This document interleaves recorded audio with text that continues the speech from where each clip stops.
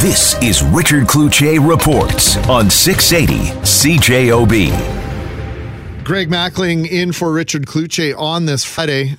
Manitoba Premier Brian Pallister finally spoke out about the situation with OmniTrax, the operator of the rail line that runs to northern Manitoba, essentially from the Paw straight up to Churchill and into Nunavut, southern Nunavut. It's an essential transportation corridor for supplying communities along the way. And this on the heels of, well, OmniTrax hasn't announced anything. In fact, they're not saying anything, but we learned of layoffs and the fact that the Port of Churchill will be handling not one single grain of grain or kernel of grain this summer. Very unusual situation to be sure. Nothing from OmniTrax, and we'd heard nothing really from the government or anybody involved with operation or anybody in negotiation to be in operation of that line. Well, Pallister broke his silence yesterday, and he explained it this way.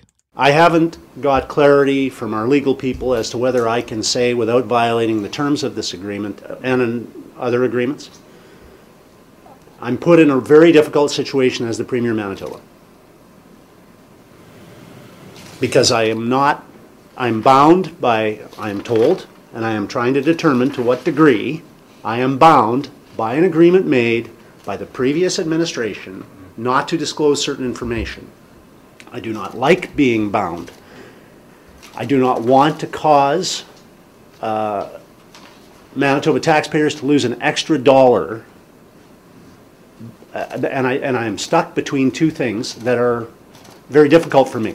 I'd like to tell you everything about this, but I cannot risk at this point, nor will I, risk additional losses being incurred by Manitobans as a result of breaking a legal agreement. Manitoba Premier Brian Pallister is sounding a little bit frustrated. There's more to this story, more that we will learn as we move through next week and maybe through the summer as to the situation, the future of the Port of Churchill, the future of this rail line, and also the secrecy surrounding an $800,000 subsidy to OmniTrax, which has allowed this operator to stay operating, we would be led to believe. We're joined now by Todd McKay, the regional director for the Canadian Taxpayers Federation. And Todd, when did you learn about this subsidy for OmniTrax? Did you learn along with most of us yesterday? Yeah, absolutely. Your reporters did a great job in bringing that news out. That's when I learned about it.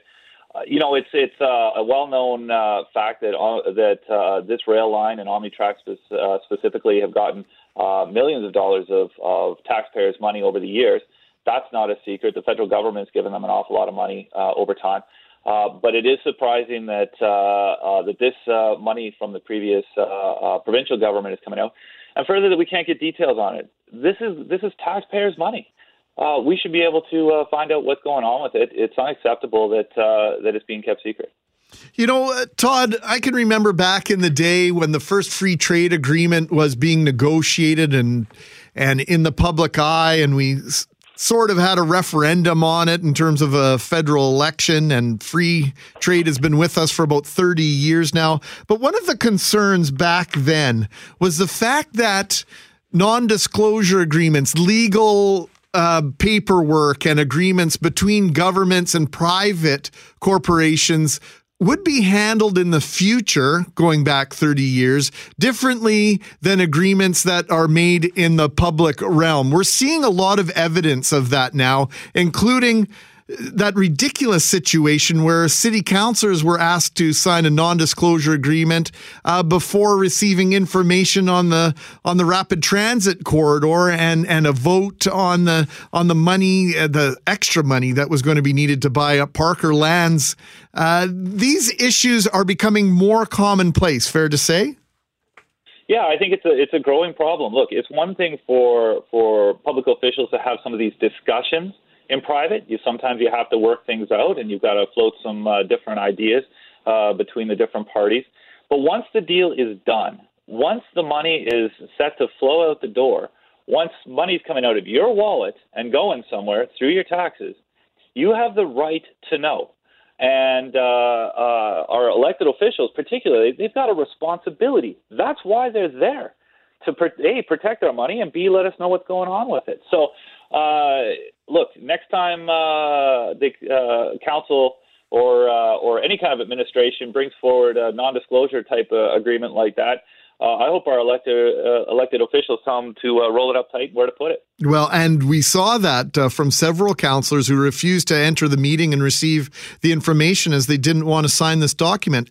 But it does feel as though these private agreements and legal paperwork and legal agreements in the private world seem to trump this public's right to know. You know what, though? It still comes down to a choice by our elected officials. They have to decide whether it's their job to provide leadership and to take care of our community, or whether they're going to relegate that job, hand it over to the lawyers, and just do whatever their legal advisors tell them to do. Who's running the city? Who's running the province? Is it lawyers or is it elected officials? If we're living in a democracy, it's elected officials. The lawyers work for them. They need to instruct them to act accordingly. Well, but then it gets cloudy, and this is where we get to this whole question of subsidization of private business, private industry that have been brought on board to run something, to execute something the government isn't interested in doing, and the private party wouldn't be interested in doing it unless there was a subsidy involved. That clouds and murkies the waters. Well, I think that gets to a whole other issue when you talk about subsidies. They simply don't work. And generally, almost entirely, the case is that they don't work and they cause more trouble than they were supposed to fix. And so we've got two examples of that in Manitoba. We've got a pretty simple example with the $500,000 that went to Maple Leaf for bacon-making equipment. Maple Leaf didn't need that money. That subsidy didn't work because they didn't need it. They had a $34 million expansion going. It's not like they would have walked away if they hadn't got to help themselves to $500,000 of taxpayer subsidy. They didn't need it. It was a waste of money. But on the other hand, the problems in Churchill, those are real problems. It's a very difficult situation because it affects the lives of a lot of people in that community.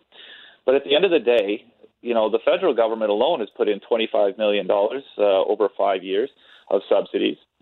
Even if they doubled or tripled it, is there any chance that those jobs would be more secure than they are today?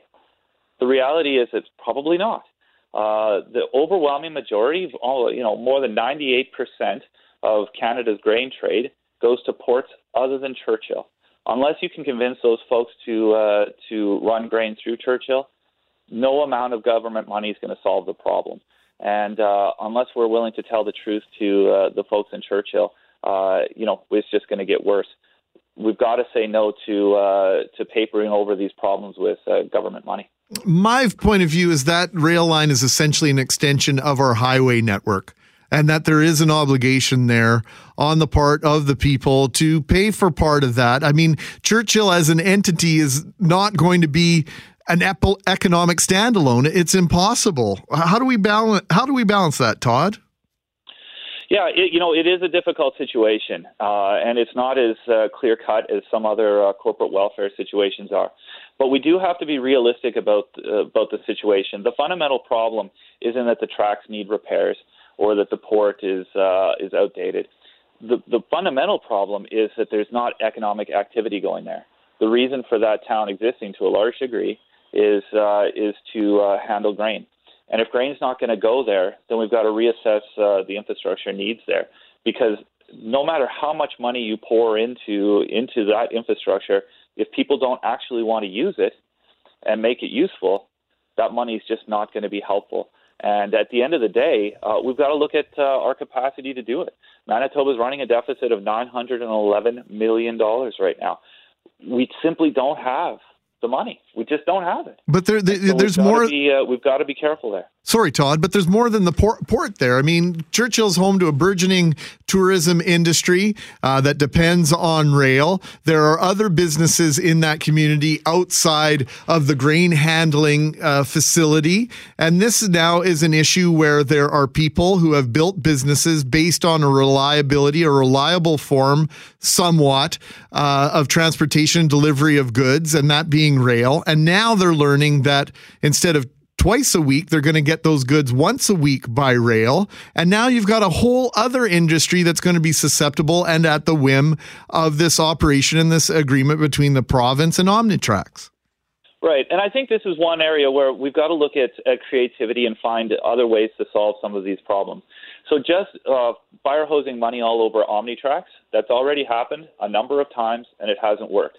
Right. So let's not keep doing that. Right. Now, I agree. There are lots of communities in the north that deal with very difficult transportation issues and still continue to do business, particularly in tourism, flying folks in for hunting and fishing, that kind of stuff. Look, I'm not an expert. I don't live on fixing this particular problem. I don't live in Churchill, and I'm not going to tell them what to do. But what I am going to say is spending millions and millions of dollars on OmniTrax to try to fix a problem that ultimately can't be fixed by government money.